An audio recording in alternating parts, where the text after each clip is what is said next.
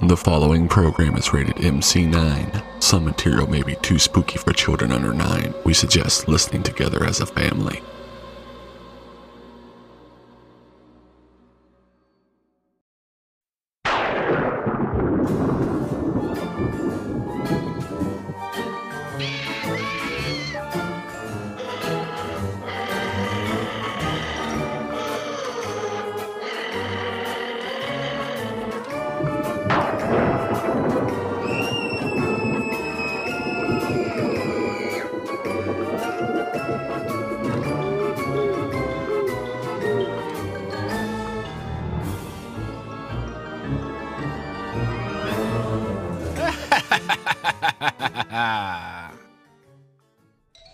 Hello, kiddies, and welcome to our creepy tomb away from tombs, Camp Rock Bottom.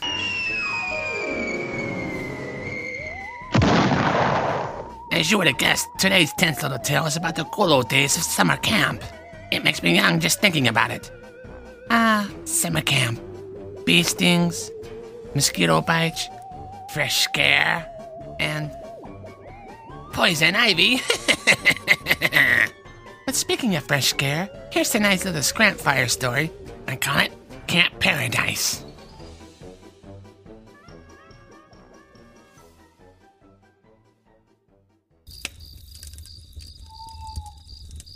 There's an abandoned camp a few miles from where I live. A couple years ago, it was a popular place for parents to send their kids during summer vacation.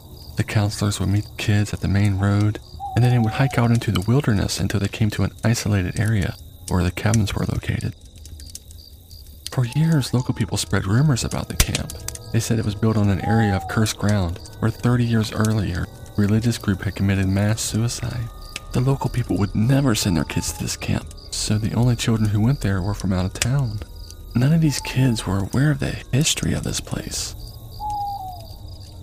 One night, the counselors were arranging activities and games to keep the kids occupied. They decided to play a game of hide and seek. To make it more challenging, they tied one of the kids, a young boy named Gerald, to a tree in the middle of the woods. He was told to close his eyes and count to 100, while the other kids found hiding places in the woods. When the boy finished counting, he would have to untie himself and go looking for the others. The counselors and kids spent 20 minutes or more crouching behind trees and rocks, waiting for Gerald to come to find them. They started to wonder where the boy was. Finally, they grew impatient and they made their way back to the clearing where they had left Gerald. There, at the foot of the tree, they found a horrible scene.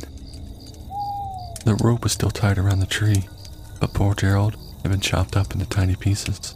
Bits of his body were strewn all around the clearing, and his severed head was balanced on a tree branch. The kids were all screaming and crying. The counselors were trying to calm them down, but there was little they could do. Eventually, they all went back to the cabins, and one of the counselors tried to use a long-wave radio to contact the police. Unfortunately, the radio was broken. So the first counselor hiked back to the dirt road to alert the police, while the other counselor stayed with the children to make sure they were safe. As the kids sat in the cabin, they trembled in fear and tried to make sense of what happened.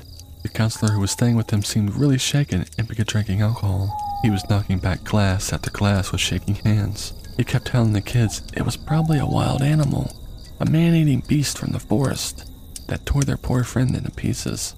The kids all said that theory couldn't be possible because Gerald's body had been chopped up. No wild animal could do that. They all agreed that their friend must have been murdered by a person. They began to suspect everyone and questioned each other. Where were you? I was hiding behind that rock with her. And where were you?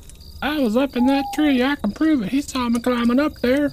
Eventually they accounted for everyone's whereabouts except for the counselor. Where were you? Asked one of the boys. The counselor just stared at them and he refused to answer. His eyes seemed to glaze over and his face twisted into a horrible grimace. Just then the kids heard a sound of a Jeep driving up a dirt road.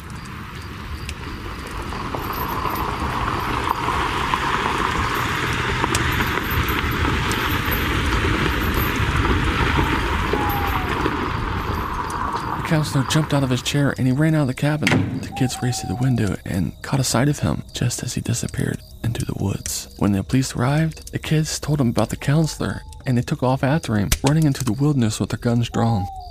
Even though the police searched the forest for 4 whole days, no trace of the counselor was ever found. The children were urgently evacuated and the camp was closed down. It now lies abandoned. Of course, there are still some thrill seekers who hike out to the remote camp just to be able to say they stayed the night out there and lived.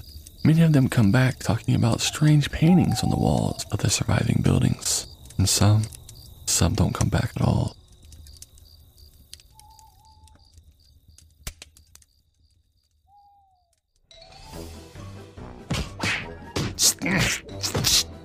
I'm stuck in my creeping bag. Stupid zipper.